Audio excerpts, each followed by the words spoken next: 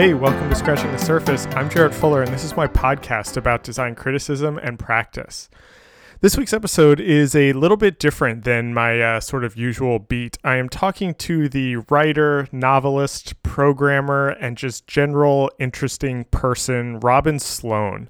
Robin is the author of one of my very favorite books, Mr. Penumbra's 24-Hour Bookstore, which felt like one of those novels that just touched on everything that I was interested in. It was about books and reading. It was about design and typography and technology in San Francisco and secret societies. I just completely devoured it and have recommended it to so many people over the years. It was just this like really great novel. And last year, a second novel, Sourdough, was published, and it was this equally just exhilarating, fun, upbeat read that I can't recommend enough. But before all of this, Robin worked in media. He held jobs at Current TV and Twitter, and he blogged on a great website called Snark Market, which is kind of where I discovered him during my senior year of college. He also dabbles in programming and machine learning and manages an olive grove with his partner where they are making and selling their own olive oil. Yes, we talk about all of this, but Robin is not a designer, but I feel like so much of his work is sort of design adjacent. He has this term media inventor that he uses to describe himself in his work, and we use that to open the conversation and talk about what it means to be a media inventor and the interest in working with both content and its container. And as you'll probably quickly see, design, I think, is a type of media invention, and this leads to a truly fascinating conversation that covers everything from writing fiction to design fiction to working in media to pursuing various creative projects and dabbling in various media. I had a blast with this one. Robin is someone whose work and thinking I've admired for basically my entire adult life, and I've had the pleasure of getting to know him over the last couple of years, and I'm just so glad that we got to record this conversation. I think you're really going to like it. Remember, if you're a fan of the podcast and want to help support it, you can become a member for $5 a month or $50 a year to receive an exclusive monthly newsletter with additional content and episode previews. I feel like I'm finally getting the hang of writing these newsletters. I think each one's getting better than the one before it.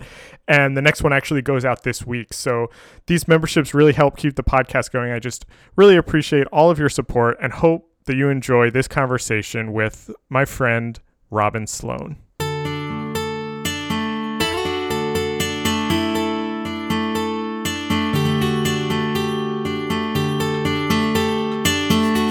I think I discovered you and your work, or first came across you and your work, almost 10 years ago. I think it was when I was a senior in college.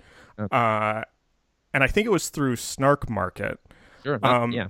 And you've done a lot of different things in those 10 years, but something that I think is a constant is this term media inventor or media invention. And so I think that's actually a really good way to kind of try to frame all of this, is to start by just talking about that term and what that means. So how did you, well, like first, could you kind of just describe what that means to you? I know you have it on your website, but just talk a little bit more about that, and then how you arrived at that Yeah, term. Of course. I mean, it came out of a struggle of mine to describe both what I was doing and also kind of what I wanted to do, you know, what I was interested in or aspiring toward. And there just didn't seem to be a lot of other labels out there, because I always felt myself, you know, and this is particularly true of kind of digital projects or experiments for the web or for phones or things like that. You realize kind of halfway into making it that the format doesn't have a name. You know, you can't, and there's no festival that you're going to send it to. There's no critical infrastructure. There's no like, oh, well, it's kind of like this, but mixed with that. I mean, there's no this or that. You're really kind of off the map in a lot of ways. And that can be, frankly, a little bit scary. It can be frustrating because you can't even explain what you're doing. You feel a little naked. You feel out there. And so I guess coming up with that terminology and that little storyline really around being a media inventor was kind of a way for me to make some armor, just to kind of like strap on these plates and say like, no, I'm doing something here. Even though a lot of these experiments kind of end up being a little sparklers in the dark. They kind of come and they go, or they're successful to different degrees, which means that sometimes they're not successful at all. But I just wanted language, and of course, just like anything else, I mean, this is true. The first time you actually call yourself a writer, you change your Twitter bio to include the word writer, or a musician or animator or designer or whatever. There's that sort of brace for impact, like, oh no, I'm not actually, and everybody else knows it, and they're gonna call me a nerd and think I'm dumb. For sure, the first time I had been sort of using that word in my own mind and maybe saying it out loud to people, media inventor, for a while. But then I finally did articulate that little section on my website. And of course, because you always are, I was a little nervous and self-conscious at first. But in retrospect, I am really glad that I did, because first of all, other people have said, wow, I really like that idea. Maybe I like that specific language. Maybe I just like kind of what you're expressing there. And then also just for me, it has been that stake in the ground and that reminder that, some things about your own brain and the kind of magnets that pull you just can't change. And for me, it's forever. It's been that sort of weird stuff on the edge, those inventions. I think, I don't mean to so quickly bring this into design, but because I'd like to talk about other things besides design today also. But I think this idea, the term has always really resonated with me, and I've never called myself that, but it's something that has always felt like the things that I'm interested in, and especially this idea of kind of giving equal weight to both the content and the container, and how those things can start to talk to each other. And I think that's kind of what design is, or at least what graphic design is also. And something that I'm really interested in is kind of challenging those containers a bit, especially, you have someone comes to you and they say, we need a book designed, or we need a poster designed, that all of those words, book, poster, website, also seem like they have really rigid definitions, but they don't have to be the way we think about them. Yeah, I think that's kind of a media invention, As I know, absolutely. That's actually a really important insight. That's what grounds this whole thing. That it's not that there is one class of media inventions and another class of eternal media objects, that have existed for humans to use from before the dawn of time. In fact, they were all media inventions at one point. And I have to say, as I'm kind of thinking about it here on a little thread in my brain, I'm remembering that actually writing my first novel, Mr. Penumbra's 24-Hour Bookstore, and doing some of the research about the history of books and the history of printing that went along with that was actually quite formative in coming up with that terminology or that framework for myself, because I had, I guess, known a little bit about where books came from and Gutenberg, but honestly not much, not as much as I should have. And I learned a ton more. I really got into kind of the nitty gritty material and economic and certainly cultural history of books. And you come to realize that everything that we now take for granted as being warm and familiar and comfortable and sort of well understood and maybe even eternal, if we don't really have the right perspective, they truly, these things were invented by particular people at a particular time, often in a very particular place, and we know what that place was. And that's really exciting to me because it means there's a path forward for these weird experiments, or there can be. And so it was kind of learning about that context that then emboldened me to think a little more seriously about what this kind of work means. And but yeah, I think that's so important. Where I want to go back in time even further. Where did this interest that you have in kind of playing with these forms and kind of, for lack of a better word, dabbling in all of these different media, is this something you've always been interested in? Yeah, definitely. It's sort of seems oversimplistic that a big question like that could have a simple answer, or an answer as simple as the one I'm about to tell you. But truly, I've thought about it a lot and sort of inspected my own memory and thought back. And it all goes back to the arrival of a Macintosh in my life. And of course, I think that's a very common story. Yeah. And it was just one of those things where you realize you intersect with something at a really ripe and interesting age. I was a kid, maybe this was 1987 or 1988, so I'm 7 or 8 years old at that time. and my parents come home with a Macintosh Plus.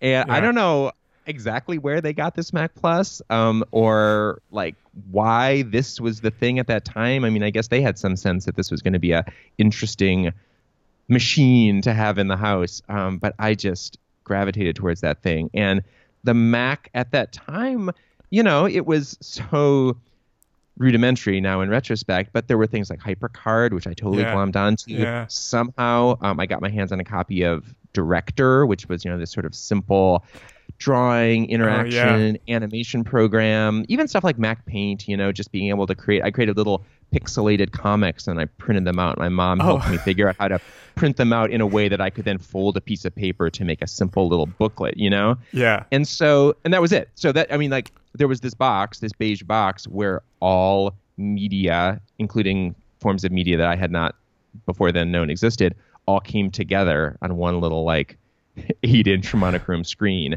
And so that was the beginning. Once I had sort of started to mash it all up there and just have the opportunity to kind of exactly dabble in all these different things there, I never saw any reason to give that up as the years went on. Yeah, I want to kind of quickly go through your background, kind of leading us up to today, because I find this really interesting. Because I was the same way, and I remember when we got our first computer.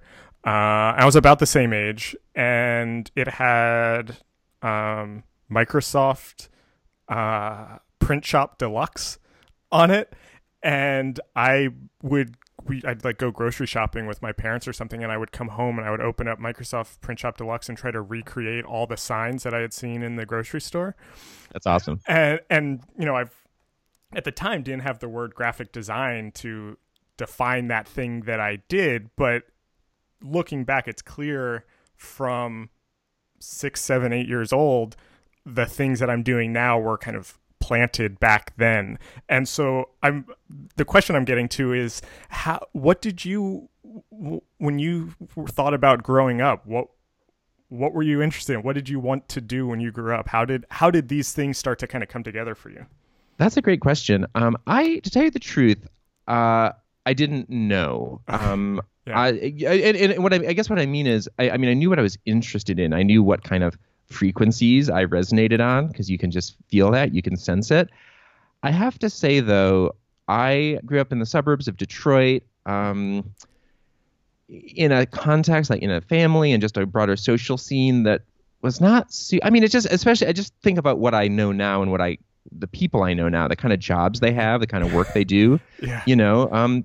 This is so funny, and maybe it's overly simplistic, but I had not met a freelancer, someone who lived their life in that way, kind of piecing together work and sort of jumping from client to client, until I was in my mid-20s and moved out to the Bay Area. Yeah. Before that, my entire context of just work and life was this model, and this is a very Michigan thing, this is a very kind of suburban Detroit thing. The whole model was you get a job somewhere, probably at a car company, and you work there for decades. And again, this is probably oversimplistic. There were obviously other things that I heard about and knew about, but it really wasn't there in my life. And so I cannot say that I had a really broad palette of possibilities to sort of choose from or look at. And what substituted, honestly, this is not a bad thing. I went to a great public high school and was well supported and well educated. So please, I hope this doesn't sound like a complaint or belly aching at all, but there's that sort of funnel for kids who are good at taking tests, people who just kind of naturally do well at the PSATs and find calculus kind of copacetic. Even if calculus is not actually what's burning at the center of their heart, it's something they can do, and there's real rewards for that kind of social, and I don't know, just sort of a weird system that says, oh yes, this is the right direction. And so I got kind of sucked up in that that pneumatic tube of the honors kid. And so I think truly, if you had asked me in high school or even well into college, well, yeah, what are you going to do? What's your life? It was sort of being a smart person, maybe going to law school, maybe going to medical school, maybe being some sort of, I know it's so strange and sounds so foreign to me now, but the truth is I didn't have kind of templates of people leading creative lives, or even doing design or doing digital work. It really was the kind of that default set of like fireman, garbage collector, right, lawyer. Right. This is so interesting for me to hear, because I feel like I was similar. Like when you talking about how you had never met a freelancer, or that seems so foreign. I've talked to other people on the podcast about this before, that my introduction to graphic design was through blogging. I had never met a real graphic designers. Didn't live in the suburban town that I grew up in. That was not a thing people did. And it was this thing that I kind of found online and learned about through blogs, really. How did media for you, I'm using that term broadly, how'd you realize that was a career, that was something that you could actually do as a job? Where did you start to learn that? That's a great question. I think the answer is similar broadly. It's the internet. Yeah, of course. The answer is the internet.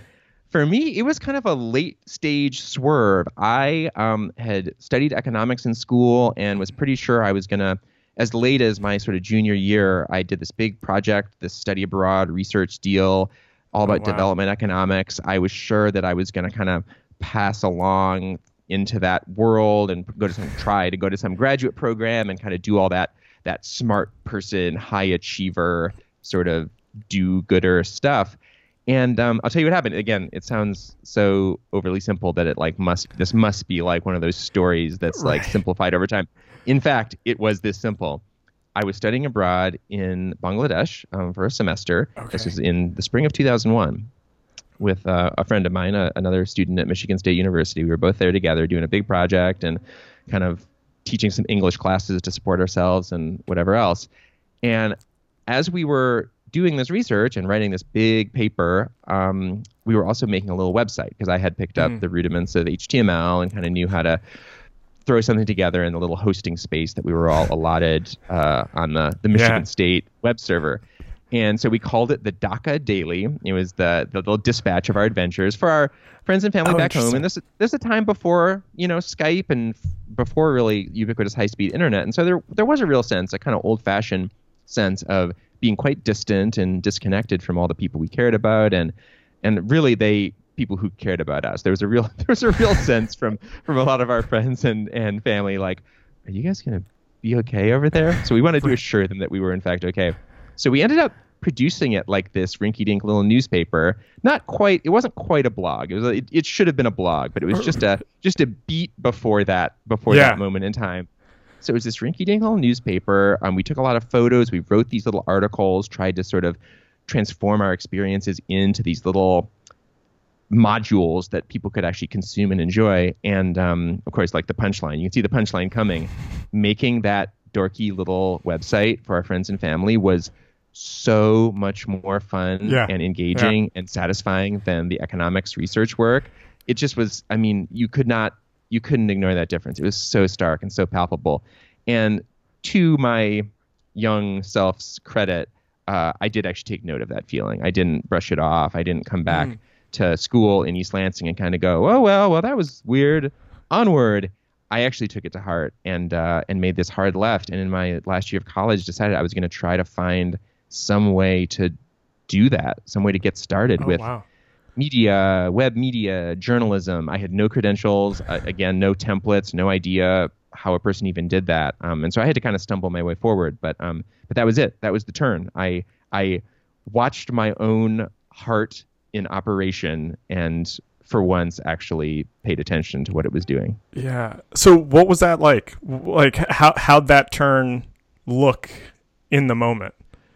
It was tough. I applied for a bunch of things, including my most coveted sort of post-college gig would have been an internship at This American Life. Oh. Then, and it's just, it's still, obviously This American Life is still amazing, but it was the coolest thing in the world at that time. Oh, and it was in Chicago, which of course is like the big city, or the biggest city I could then imagine. Right. And I produced this whole kind of tryout podcast, I guess, some sort of weird radio production, wrote this just like deeply felt essay, sent it all in, was rejected.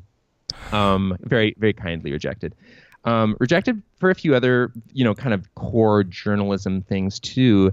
And it's one of those lucky things where you just encounter the right thing at the right time and find a slot that's sort of shaped the right way for your weird shape. There was a place called there still is a place called the Poynter Institute down in St. Petersburg, Florida. I, of course, at that time didn't know anything about it, but it's people in journalism do know about it. It's this terrific sort of school and think tank created by the bequest of a local newspaper owner there in Tampa Bay, who rather than give his newspaper, the St. Petersburg Times, which was a very successful and still is a successful and really, really well-respected kind of regional paper, rather than sell it to some big conglomerate or even just give it to his children, his descendants, he essentially created this institution. He took now the profits of the paper flow into this institution that is designed to just make American journalism better.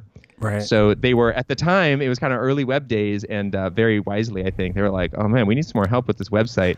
Maybe we can get some young people who have a bit of native experience at this stuff and who need to learn. Like, maybe we can kind of do a trade. You come here and you learn about journalism, and you also upload a lot of files to this FTP server and, change a lot of designs the old-fashioned way. And that was perfect for me because I knew how to upload files to an FTP server. Truly, I had exactly the right set of kind of low-end technical skills, and I could write and I could edit. I had that facility with language, and I wanted to learn. So it just ended up being this perfect match. I had a fellowship there for 2 years doing that kind of work, learning a lot, and yeah, that was it. That was the bridge for me. But did you? What's has always what I've always been interested in about you and your work, and even hearing you talk about this kind of early part of your career, I keep thinking about, you're talking about kind of studying journalism, but you never really stayed in one lane. Did you, correct me if any of this is wrong in retrospect, but it doesn't seem like you actually tried to be a journalist in the traditional sense. You know what I mean? Correct. That's correct. Yeah. And when I first kind of discovered your work, I think you were still at Twitter, probably, which, and I don't really know. I mean, we can talk about that a little bit too if you want. But you were always kind of outside of, you know what? I'm trying to figure out the best way to say this. You had these interests, but you were kind of always circling them in these very different ways. You know what I mean? Yeah, no, I do. I do know what you mean. And I think as I kind of reflect on those early years at Poynter and directly after and kind of finding my own path, I think that there was part of it that was voluntary and part of it is involuntary. The voluntary part was where the kind of, the strategic or the choices I was making consciously, they did have to do with kind of what was needed in the world and what I maybe uniquely was good at. I did, and there's, of course, other people kind of contemporaneously. You could make a whole list of folks who sat just really right at that intersection where the worlds of sort of words and media and pictures and journalism and stories and the internet, and blogs and technology kind of ran into each other. And, of course, that's still not all sorted out. In the early 2000s, it was really not sorted out. It was super stressful and chaotic and weird and apocalyptic and exciting and everything else. And I just saw that I was there. I just naturally, like, that's where in a way, I had been kind of waiting at that intersection for a little while, and suddenly the whole world arrived. And so there were a lot of opportunities kind of connected to being able to think through those things and build new things. And I was like, I would be happy to do that. In exchange for a biweekly paycheck from various small to large corporations. That was the part that was conscious, but I do want to say, importantly, that there was and always has been this other part that's pretty involuntary, and there just have been these compulsions. There have been many opportunities through my working life or career or all the stuff that I've been doing, whatever you can call it. There have been many opportunities to sort of settle down or pick a lane, to use your terminology, to be like, this is it. This is it. I published a novel. It was a success. I could just do that now. I could sit and write novels and people want to read them, and like, what a thing. I I don't seem to be able to do that. And sometimes, I mean, truly, not. I don't mean this in sort of one of those sort of self-deprecating ways, like, I'm so hard to handle. No, truly, like to my own frustration. I don't seem to be able to do that. And so that's just, at this point, I've made my peace with it. I just know that that's how my mind and my heart work. I want to be able to jump around. Something kind of pushes me to jump around and kind of try things that I'm not qualified to do. But I can't say that that's a strategic choice. That's right. Just deep in the cells. Yeah, well, I mean, the reason I ask that is because I feel like the older I get, the more I realize I don't think I knew that I was that way until 3 or 4 years ago, where I thought that I mean, even the way you're kind of talking about all of these things you were interested in, they were all the same things that I was interested in, but I discovered this word design that felt like it held them all together. And then I had settled into that lane. And then when I started working as a designer, I realized that was actually very limited to all of these things that I was interested in. And this is reminding me, I talked to Peter Mendelsohn recently, and he used this term art monster from Jenny Ophil's book, Department of Speculation. The main character in that, I haven't read the book, but it's been on my list since he told me this, because this term I've just carried it around since that interview, which was like 6 months ago now or something. And the main character in this book refers to herself as an art monster. And Peter Mendelsohn said that when he found that was the best way he could describe his interest, in that he just kind of had this need to make things that weren't there before, and wasn't that concerned by whether it was graphic design or writing or music or painting. Yeah. And I feel like that's kind of you also.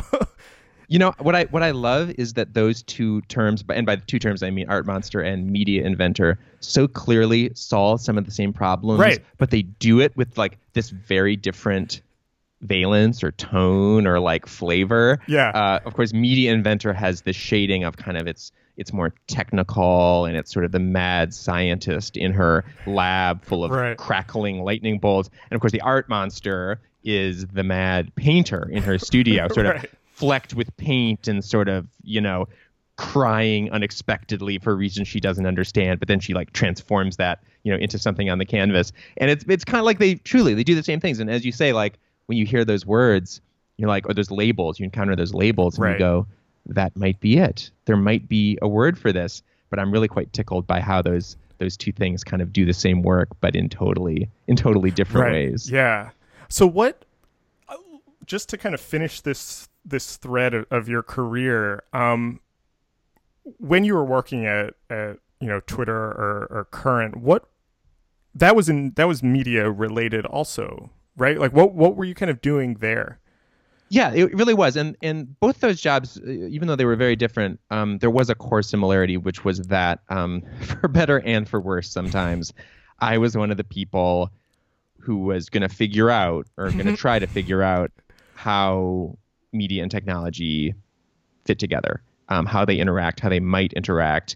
And it kind of flipped around, the polarity almost inverted. At Current, it was being situated in a media company that was very interested in technology, sort of figuring out like, okay, how do we do this right? How do we not be one of the old dumb media companies that's sort of stumbling forward and saying, hello, fellow kids, here is our web portal.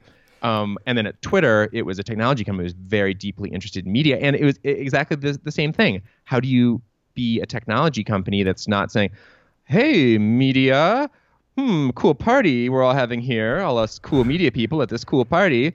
Anybody want to post something on social media or whatever? And I think the people I worked with were successful and unsuccessful to different degrees, kind of along the way, trying to do both those things. But it was fundamentally about that, both that sort of technical and strategic puzzle, but then also the social piece of it, like just having actually good conversations kind of across those communities and across those worlds. What was I'm curious about your relationship to, I mean, because this is technically a design podcast, Yeah. your relationship to design, or that word design, because I've found that the Venn diagram of the word media and the Venn diagram of the word design are much more overlapped than I originally maybe realized, and have found a lot of my interests. Media feels like a good word for a lot of those things. And I feel like a lot of this conversation, design is this kind of idea that's kind of threaded throughout, kind of on the periphery. And I'm curious just your relationship or kind of thoughts around that word even. Yeah. I mean, well, sort of two parts to it just leap to mind. One is that just as with meeting my first freelancer, coming to the Bay Area was really the first time I met proper designers. I'd worked for some designers before. I shouldn't say that, not proper designers. People who could articulate and sort of theorize what they were doing and explain it. I mean, I think of someone who worked at Current in the early days who became a great friend of mine. For sure, the coolest looking designer I'd ever met up until that point. Like my friend Paul, he especially at that time, he played the part in just a super, super appealing way. And the way he also, that's amazing. It was early days kind of designing this whole TV network and the accompanying website and all the things it was going to do. And so not only did he kind of create the wireframes and the flows and the sort of shape of this thing, but he explained to us what he was doing and how he was thinking about it. And to me, that was a revelation. I mean, I just had never heard anyone talk like that before. And it was really exciting and just interesting. And really, it's like what an engaging process, like this wonderful ongoing puzzle, and everybody gets to be smart together, and you're making these beautiful things, and they're beautiful because they're simple, and blah blah blah blah blah. So that was cool, and of course that continued all through my time at Current and on through Twitter, where there were some amazing, like just really thoughtful designers. I did realize pretty early on in those conversations that on a pretty fundamental level, design was not for me temperamentally, because I saw that the really good designers were about solving problems. I mean, that's what they said. That's usually what they did. Not always what they did, but it's usually what they did. But like, it's so clear that this was, and maybe this was more of a sort of a fashion of the moment than I realized. I definitely don't have that full kind of context of how designers have thought about their work and talked about their work. At that time, it was really like, let's solve problems. Let's sort of make these tasks easy for users and viewers. Let's get out of the way. And always, I mean, early on, my reaction silently at first to myself and then eventually out loud was like, but I don't want to solve problems. I want to like create problems. Right. I actually want to get in people's way and in their face and slow them down and make them feel weird. Just that whole sort of service provider problem solver model just so did not speak to me, and still doesn't. It never has. So I kind of knew early on that probably wasn't going to be a path that I kind of pursued. Yeah, I mean, that's so interesting. I feel like so much of this podcast has become trying to dispel of this notion that design is just problem solving, and that there are all of these kind of other ways that you can practice, or that design can do these other things just besides selling a product. Which is why I think media, just to completely bring it back to the beginning, why I think media inventor is such a great word is because this idea of shaping content and container together, to me, just seems like the design process. Like that's like what I want to do, But you've obviously, even if you realized that maybe you couldn't be a designer, or the temperament of the designer didn't match you've maintained an interest in it. And I think I mentioned this to you in one of our emails. I see Penumbra as being a book that is essentially about design in a lot of ways. Do these ideas of design, how do they kind of filter into this work that you're doing, even if we don't call the work design work?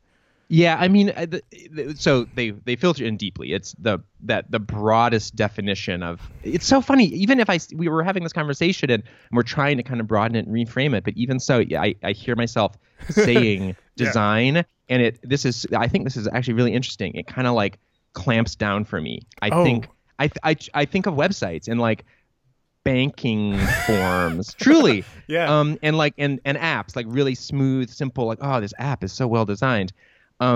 What's interesting to me, I mean, what I'm about to describe is, or could be, design.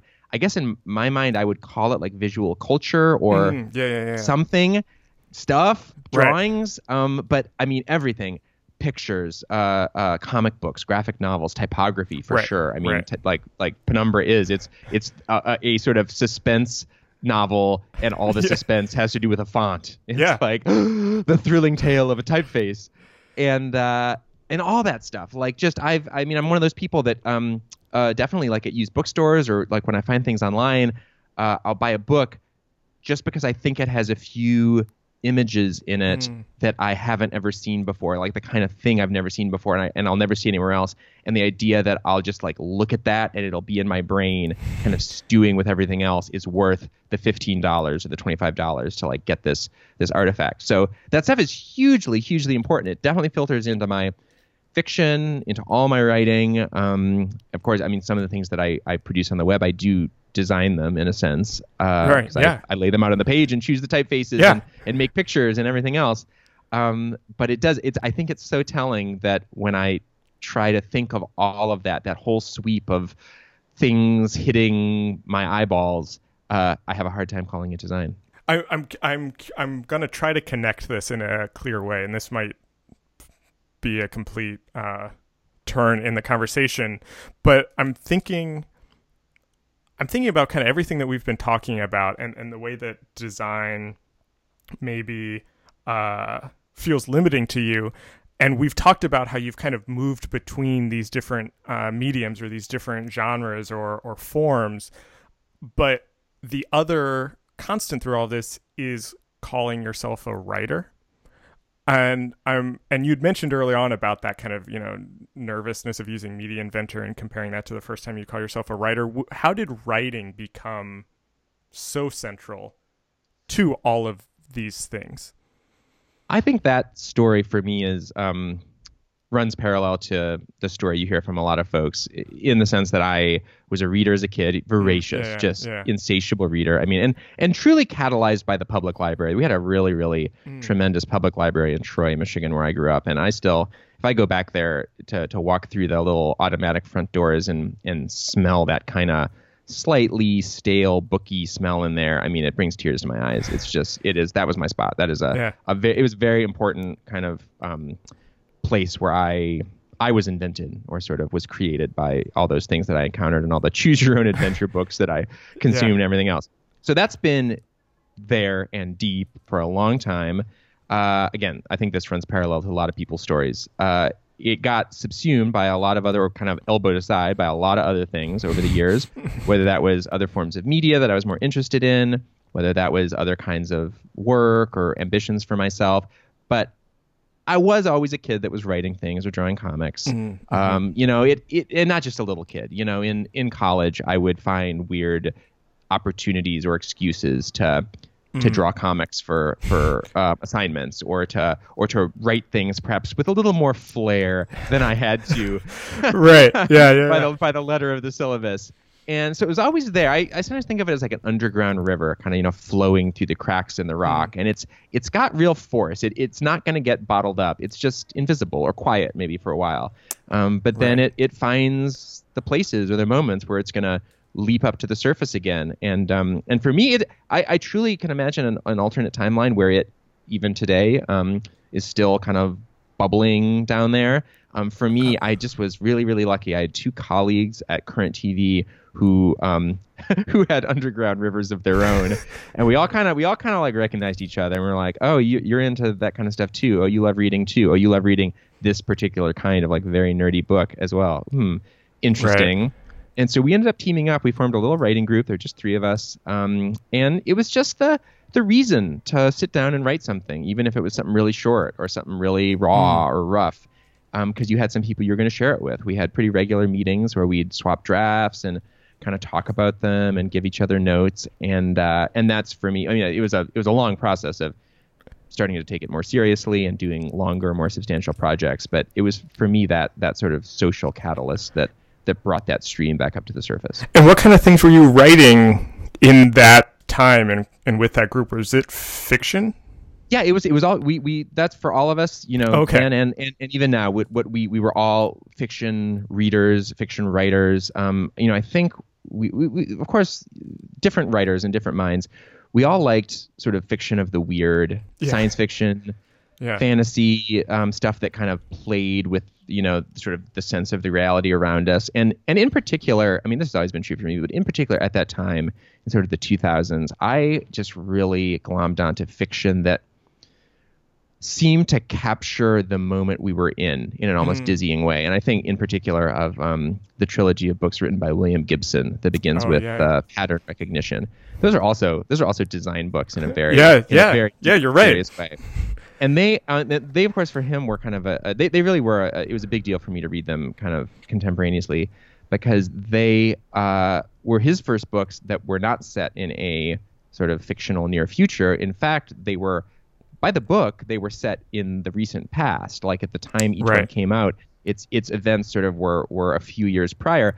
But of course, because they were Gibson books, they were actually taking place in these sort of like hidden, curled up futures that exist in every world. And so they still felt like reading about the near future or really about the future 15 minutes from now. It just was such a cool feeling to read them and be like, oh man, this is it.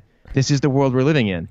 Right. So I was very compelled to read and find more things like that, which was hard, and then ultimately to try to write stuff like that as well. That was really my goal. I wanted to, if I had a genre, that was going to be it. Sort of the fiction of the near future, the fiction of the world 15 minutes from now. I have a theory that I want to run by you of your own work, and this could be kind of retrospect. It might be easy to put this pattern onto your work, right? Of course. But as I was thinking about this conversation, as I was thinking about you as a writer, I was struck by how it seemed like again, this comes back to media invention. These new forms were having such an influence on what you were writing, whether that was Snark Market and just this idea of blogging, whether it was Kindle singles, and then this idea of a novel, or even Fish, this idea of playing with an iOS app. And I'm curious, one, if you were kind of aware of that at the time, or if that was a conscious thing, but this idea of how the form that the writing takes influences how you think about both the output and the process. Oh, definitely. I mean, it's fascinating, of course, endlessly fascinating. The idea of there's been some situations where I've been asked to write things or had to write things that would, of course, have some form eventually, but you don't really, as the writer, as the word provider, you don't really get to see it. And that includes like magazine stories, where it goes, especially for some magazines. I've actually stopped doing this because I had a few experiences that were just kind of rough, where the text went through such a meat grinder, or not a meat grinder. That sounds too violent. More like through like a car wash or something. They were like maybe a sous vide machine. I don't know. I'm not sure what the metaphorical process is here. But it was like, what I saw on the page was one thing, and then what emerged way on the other end was like really quite different. And those transformations had not been mine to make, and in fact had been made totally outside of my control or consultation or whatever.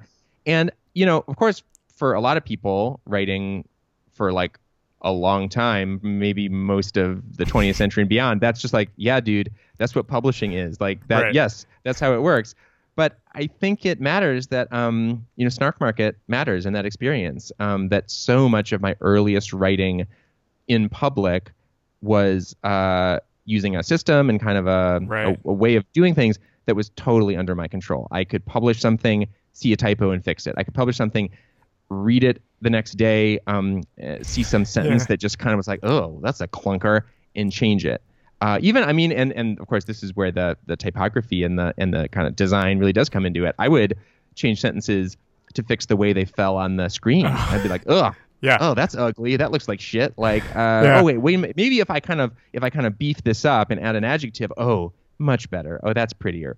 Which is maybe a silly way to write. But for me, it seemed really natural. And so really that not only the desire, but really the expectation that you would get to consider form and content together. For me, it has to begin with blogs. And I guess I've always had a hard time letting go of it. So some of it's of course you want to say that it's all like about the creative potential of, thinking about both of them deeply and how they work together. And that's true. But some of it is also just orneriness, I think, kind of pernickettiness.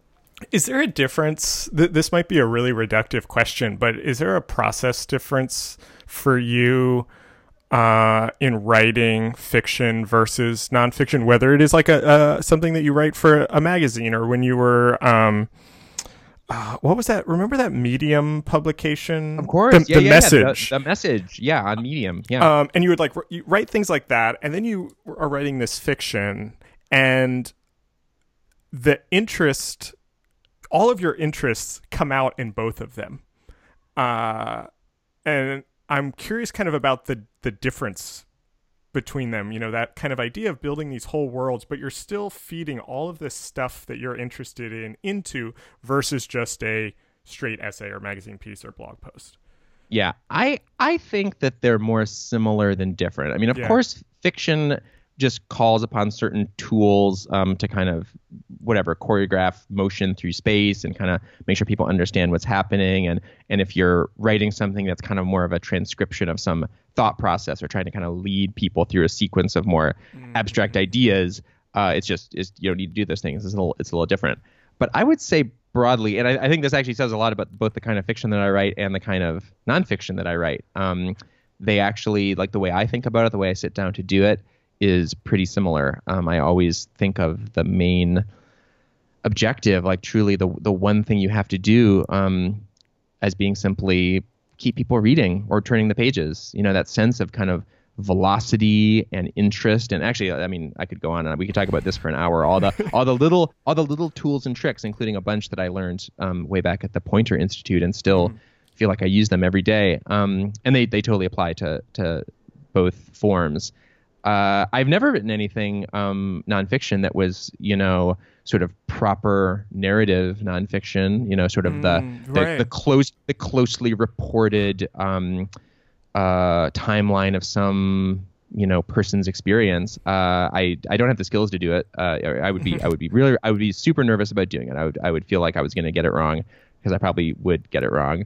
But I also just don't have the desire or temperament, whatever that is, that kind of practice and that craft is just, it's both not the stuff that I love the most in the world anyway. And I think you have to have that kind of covetous enjoyment yourself to really want to do it. But it's also just not what I've ever felt like I was good at or had the kind of knack for. I've been thinking about fiction a lot lately. I've never written any fiction, although I have an increasing interest in it. I've been reading a lot more fiction, but I've been thinking about design. There's this term in design, and mostly in kind of academic circles, of design fiction or speculative design, which is maybe not necessarily problem solving, to kind of bring it back to our earlier conversation, but about using the design process to imagine different futures, with the hopes of kind of helping us get to that imagined world.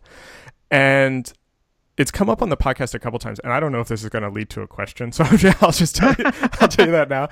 Part of this is just to maybe hear if you have any thoughts, or just to kind of articulate this for myself. Oh. No, I do. It's funny. Here's a seed I'll plant, especially if you're getting more interested in that, in kind of following that thread and kind of thinking about it. Yeah. I do know about design fiction. I have in fact written a tiny bit of design fiction myself in a couple of different contexts for kind of different reasons to further different projects. And it actually relates back to thinking about form and content together. There's of course so many people fascinated by form and content and kind of imagining them together and imagining how an interesting form might then inflect or kind of transform the content. I would say, and this is going to sound a little bit like a blanket assessment because it is, in general, those projects, in considering both the form and the content, somehow they end up not taking the content quite seriously enough. I think of these experiments, and there's so many of them that I've encountered, and I love them. I mean, I respect kind of the undertaking, and then what they produce is beautiful and interesting and kind of provocative. But then you actually start, reading the words. And maybe the words are presented on an iPhone screen, and they're tilted at a 90-degree angle, and then you're zooming through like the whole of the O to get to the next sentence. Whatever. This, this cool stuff. You actually, read the sentences, and you're like, well, this is maybe C+. Right. And it really ought to be A+. Like, the form is a solid A, a dizzying experiment. The words that are kind of bound up in this thing, they really ought to be an A+ as well. And they're not. Too often they're not. And I think the same thing about design fiction. I have been responsible for some of this design fiction myself, so I do not stand apart from this critique. But there's a lot of that stuff that there'll be some seed of a really dizzying idea, something cool and troubling and provocative. But the story itself, as a story, it's just plainly not an A+. It's a B- or it's a C+. And I think that's a shame. It's hard to write A+ short stories with any subject matter, with any objective. So maybe that's no surprise. But I would say that my broadly applied cocked eyebrow at that whole sort of genre is we got to make sure we're actually writing good sentences and writing good stories. And this is interesting because I've talked to a lot of designers, obviously, and designers who are working in this kind of mode, and so a lot of the questions are questions of form. And so, as someone who's maybe on the other side of that, do you have thoughts on how to bring that kind of form and content closer together in these types of projects, or how to elevate those stories? Because it often, again, another blanket statement, coming from a design world, the form is often the thing that is the most interesting to us. Yeah, of course. So how do we bring those together? Or how do we start to kind of elevate both of them so they are influencing each other, so you don't have that kind of letdown? I know that's a big question. It is a big question. I have to kind of tip my hand, which is that my sensibility for media, design, culture of all kinds leans really, really pop.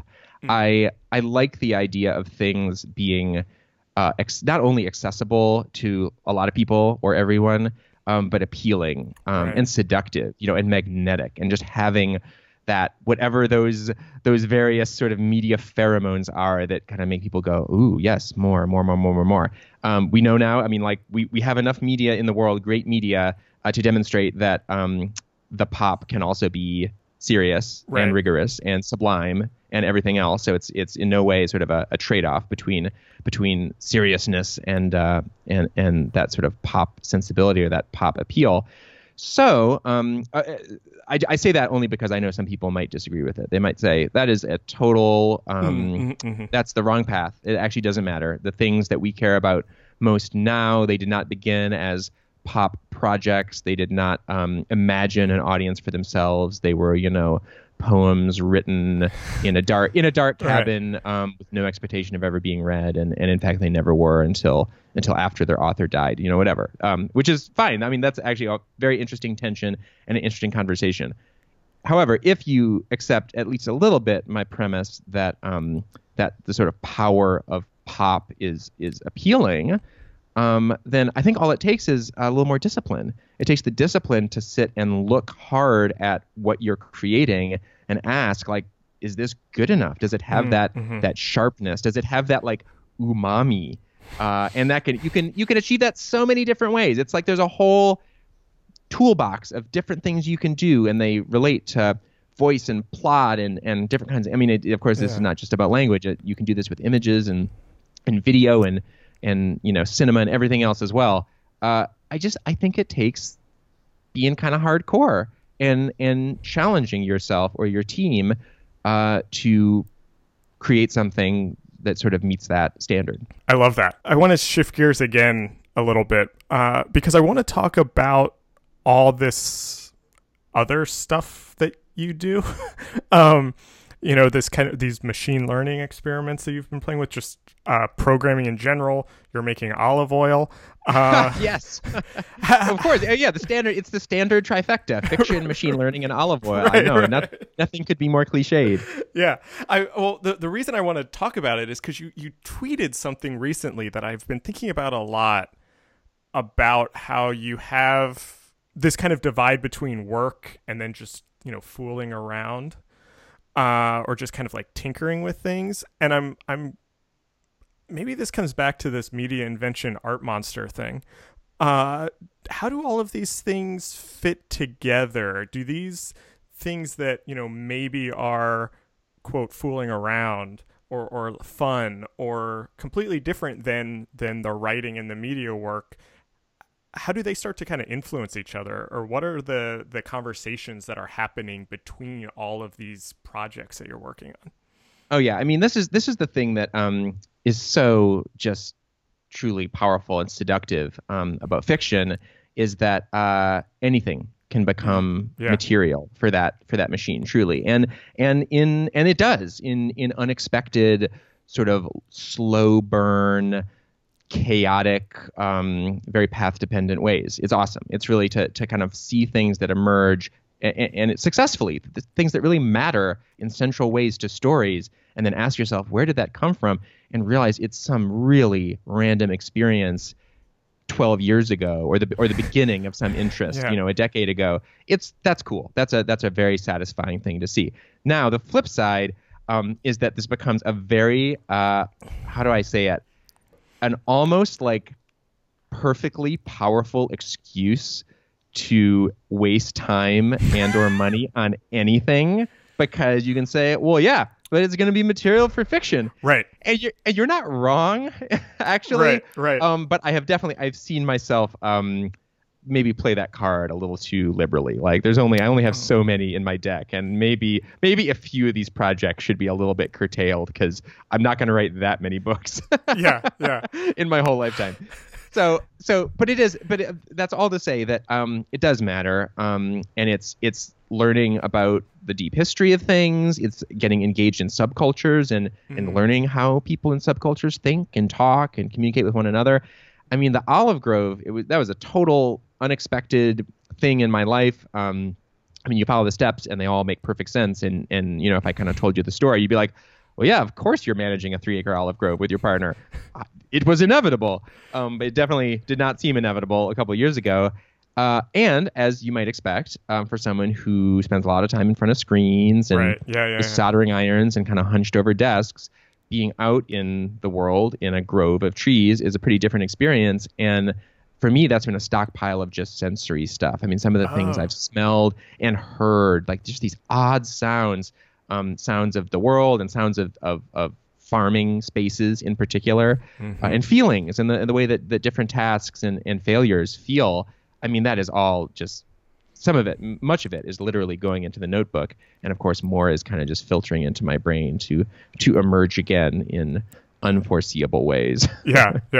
I mean, hearing you talk about this excuse of spending money or wasting time is actually really refreshing. And I actually think there's a way in which it can become, if you frame it that way, and maybe just accept that there's always going to be that tension, the tension between this is extremely high class procrastination, right? And no, it actually is the work, or it's at least part of the work. And for me, it's changed the way that I do some of these things. I truly believe that I certain things that I read are kind of like things I start researching, or kind of, I have a sewing machine here in this room with me, and I've been doing these sewing projects. Oh, interesting. And if I didn't have this other kind of context, I don't think I would have paid attention as much in a way. I am doing this sewing stuff kind of knowing or expecting that there's going to be some character in a story or some kind of scenario that involves sewing and fashion and clothes and the way this stuff gets made. And it becomes just I think a cool way to kind of engage with this stuff. And it certainly means that I take more notes. I am a compulsive, just huge note taker and of course that's interesting ideas I encounter out there in the world, but it's also just things that I kind of notice in myself. And it can be, again, the way doing a certain task feels. If I just notice it, I'm like, oh, this is funny. it's interesting how this, my arms are tired after doing this for only a little while. I'll like make a note of that, or just some little scribble to kind of remind me. Because that, I mean, I've been doing it for 10 years now, and that big pile of notes, it's just an absolute treasure. There's so much weird, good stuff in there. I asked that question very selfishly because I am working for myself basically for the first time in my life over the last year. And the hardest part of that has been kind of, this sounds so stupid, but it has just been how I spend my time, because there is this scaling of, there are things that are, not work, or there are things that are like research, and maybe that's watching Netflix or reading a book or something. And then there are things that are producing things, but they're not making money, whether that's writing something or this podcast. For you could argue. Right. And then there's the stuff that makes money, and there's that scaling, and kind of figuring out how much time I can spend on each of those things has become a really interesting and challenging kind of thought experiment. And I apologize for the reductive question, but what's your day? What's a day look like for you that's jumping between sewing and writing and machine learning and olives?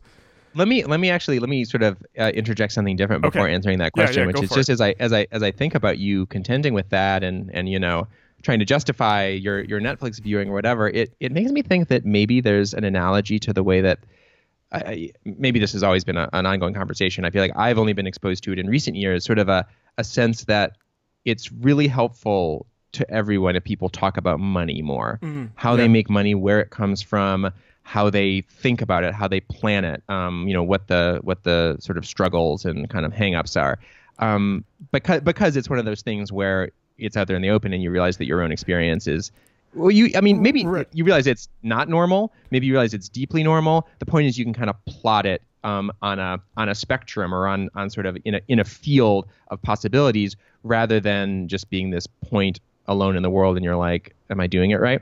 Right. So with that, and so anyways, I think that's all great, and actually just really, really healthy and useful.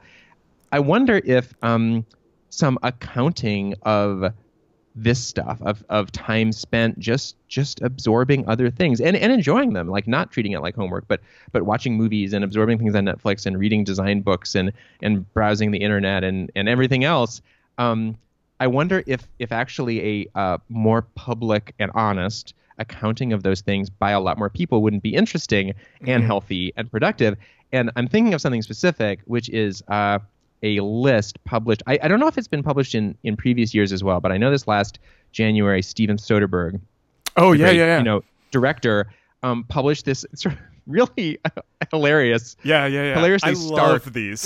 His media list. So first of all, the fact that he keeps that list at all is just wild to me, amazing. Yeah.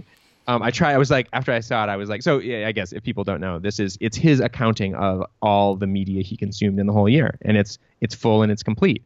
And in reading through it, you see that Steven Soderbergh, who is very successful and one presumes, certainly busy and occupied and engaged, he watches like a minimum of a movie a day. I mean, he is just, and like often, like it'll be some Saturday and he queues up 3 movies. Yeah. And there's also books and music and stuff sort of filtered in there as well. So first of all, and it turns out that's hard to do. After I saw that list the first time, I was like, I too will keep this accounting. Yeah. How interesting. I'm doing it this year. Oh, you're doing it? Oh, good. Yeah. See, good for you. I added 3 movies to like a Google spreadsheet and I punked out. I just was like, I can't deal with this.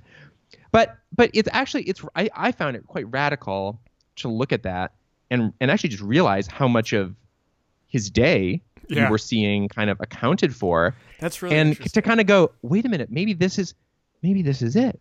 Maybe he is Steven Soderbergh because he takes this part of it so seriously. That's so interesting. This is the work. It really is the work. I've been following these lists of his for a couple years now, and I have never thought about it that way before. Yeah, and so it's one of my favorite things in the world is sort of to think about and sort of, I don't know, it's just delightful and strange the way human brains work. The way we sort of conceive or imagine other people's lives. And those other people could be Beyonce and Jay-Z, they could be Barack Obama, they could be our friends, our peers, our arch nemesis, whatever. And it's so, you think about what actually happens in your day that you know about, and you realize that like you never afford any other human, that rich and textured a life. Like it always, like, I don't even know what I imagine that other people do, particularly people that other writers, I'm like, oh, I would imagine if I could be a writer like that, or if I could write books like that. And it's so I think again that Soderbergh thing is actually a great public service, and maybe there's more work to be done in sort of uncracking the reality of how people, in particular creative people, spend their hours and their days and allocate time to precisely to those different categories that you sketched out. Yeah, there was a Slate podcast a couple years ago called Working, where they would interview people and basically just have them go through their day at work. This is what I do when I get to the office. And I found it so fascinating because, especially when I worked in offices, I would just look around at everyone else there and not, this is going to sound kind of condescending or arrogant, but it was, how is that thing that you do a full-time job? Like, what are you doing all day? And it wasn't that I thought they weren't working, but I just couldn't figure out basically any career that's more than 5 degrees away from what I do. I just have realized that I don't really know anything about. And the podcast was great because suddenly you could see what a mortician does for 8 hours a day, or what a programmer or whatever. And so I think I'd never made those connections that you just made. I think that's so interesting. What are subjects or topics that you're thinking about right now? What's kind of on your mind? What's getting you excited? Well, you mentioned machine learning before, and I've been dabbling, tinkering, sort of, experimenting with some of these machine learning techniques as they apply to text in particular, and generating text and kind of transforming text for a couple years. It's been just about a solid 2 years now, and it continues to be very provocative and kind of magnetic for me. My next fiction project, probably the next novel, is going to use some of those techniques. It's going to it's going to flow into the text itself. Again, I almost think I need to stop saying that out loud because going back to the earlier part of the conversation, I don't want it to be the gimmick of the form. I want it to be A+. I want it to be A+ prose. And by the way, if you're interested, some of it was generated in this sort of odd and new way, but I can't deny that I am in fact really compelled by the form, or I guess that would be the mechanism, and the way it all works, and the things I've learned about those techniques, that the community of people, kind of pushing the state of the art in AI and machine learning forward, the way it's made me think about my own brain, and writing and creativity. It's really pretty trippy and kind of dizzying. So that continues to be a big strand of work for me. And then I still think comic books are the ultimate medium. And so I don't know. I've been trying to. I guess it's like two. This is actually good. It's a good kind of two ends of the spectrum.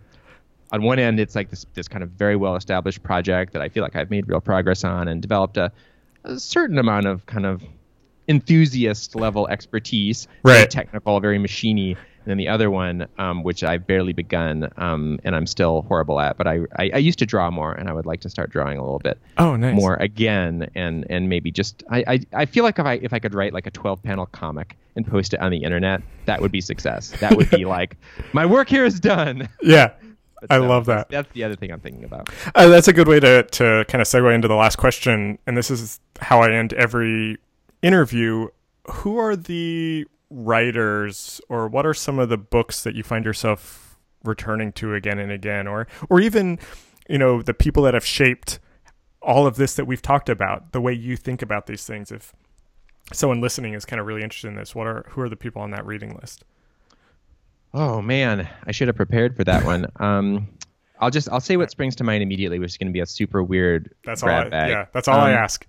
Whenever people talk about kind of like what to read next after Mr. Penumbra's 24-Hour Bookstore, the novel, or kind of what extends those themes, or kind of rhymes, with that book in a way, I always tell them that if they are interested in the history of books, the real gnarly, like down and dirty history of books, not the sort of the magic of printing. Then there's a book called The Book in the Renaissance by Andrew Pettigrew. It's a slim little volume. It's one of those great histories that's like, it tells you all the good stuff about the rise of printing and publishing, the economics of it, the stories of these different publishing houses like stealing from one another. I mean, it's like they were printing Cicero, so like it's all like very like sort of high culture, but man, there were some like back alley deals happening. Oh, interesting. And, like, it's so good. It's really it was one of those things that really cracked open that world and that time for me. So wow. So I always recommend that to people. The Book in the Renaissance.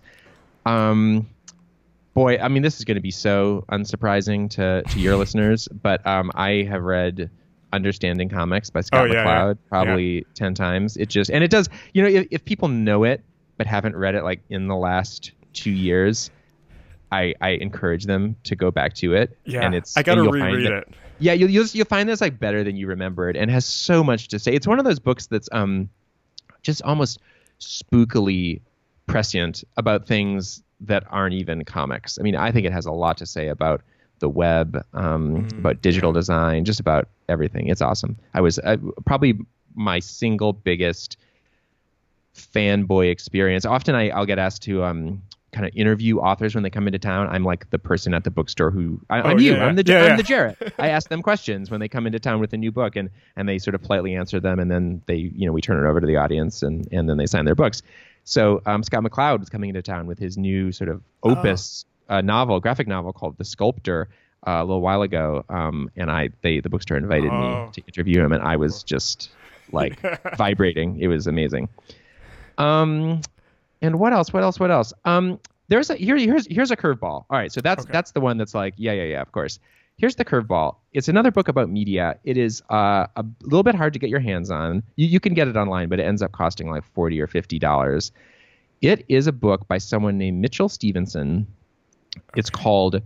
This is a very Jarrett Fuller book, by the way. I don't know if you ever heard this. It's called The Rise of the Image, The Fall of the Word. No, I don't know this. It was written in 1998, which is, in fact, like in some ways, it's like a very unfortunate moment to be writing that book, because there's like this digital video future that he foresees and kind of talks about and just explores, but basically no internet. Like the whole. I mean, there's an internet, but there's no video internet. Right. There's not even any prospect of a YouTube. No way of even glimmering anything like that. So, of course, the title of the book tells you everything. The Rise of the Image, The Fall of the Word. Yeah. All of its predictions are basically wrong or have turned out to be wrong.